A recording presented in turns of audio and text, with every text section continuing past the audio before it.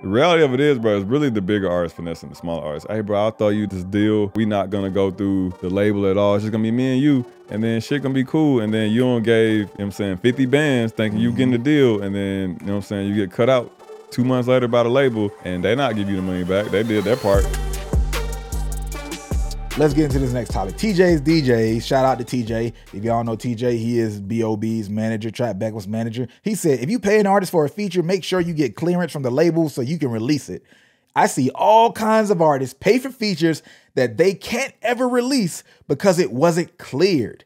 If they do release it, it will be immediately removed from all DSPs and radio stations with a simple cease and desist letter.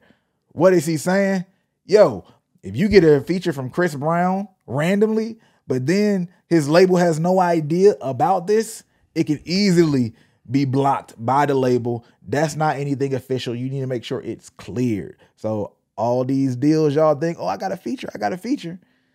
Do you really? Or is it just a feature that you can show at the family reunion on your Walkman or something? You know what I mean? Because once that thing's on the streaming platform, that shit ain't going. He's on your Walkman, man. I'm sorry, bro. I'm sorry. I don't know where that came bro, from. We're going to let that ride. But no, you're right, man. And artists have to stop letting bigger artists finesse them into buying these features that they're not going to get clear. Because I've seen that, right? I do think there's a portion of artists that don't care. They're willing to shoot the shot, see if I can slide it through, you know, probably hoping that the song catches attention to the point where the label's like, we'll let that rock, you know what I'm saying? But the reality of it is, bro, it's really the bigger artists finessing the smaller artists. Hey, bro, I'll throw you this deal. You know what I'm saying? We not gonna go through the label at all. It's just gonna be me and you, and then shit gonna be cool. And then you don't gave, I don't want to say Chris Brown, I don't want to ruin him like that, but it's like you gave whoever, big who the fuck, whatever, you know what I'm saying, 50 bands thinking you getting the deal, and then, you know what I'm saying, you get cut out 2 months later by the label, and they not give you the money back. They did their part of the transaction, right? They did what they were supposed to do. You just didn't know the game, and then you ass out or whatever you paid. So yeah, bro. Like, this is what will happen. And I first heard this from an artist that I know. He got a feature from an artist that pretty much all of y'all would know, and he was like, 50 bands is the price of this feature if you want it.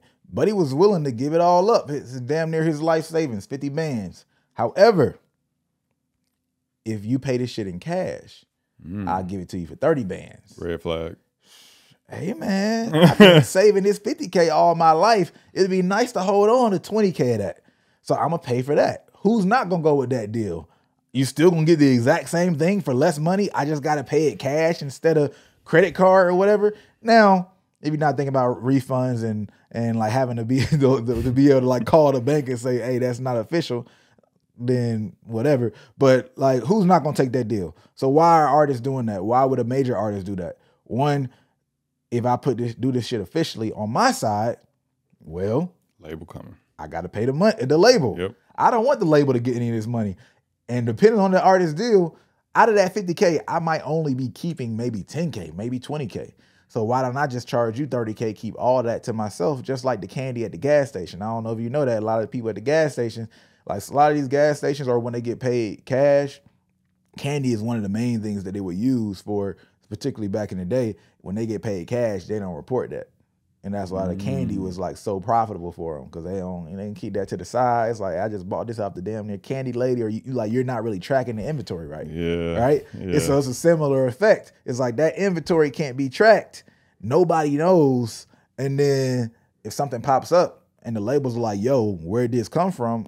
I don't know what happened. I don't know where that came from. These producers just be taking my joints and leaking them out to everybody trying to do a flip. I never said anything about that. We don't have it on paper, right? Yeah. No paperwork, no system transactions, none of that stuff. All cash, can't be tracked. So like TJ said, hey, if it's not cleared, then shoot, man. Shit didn't happen. It never happened. It never happened, bro.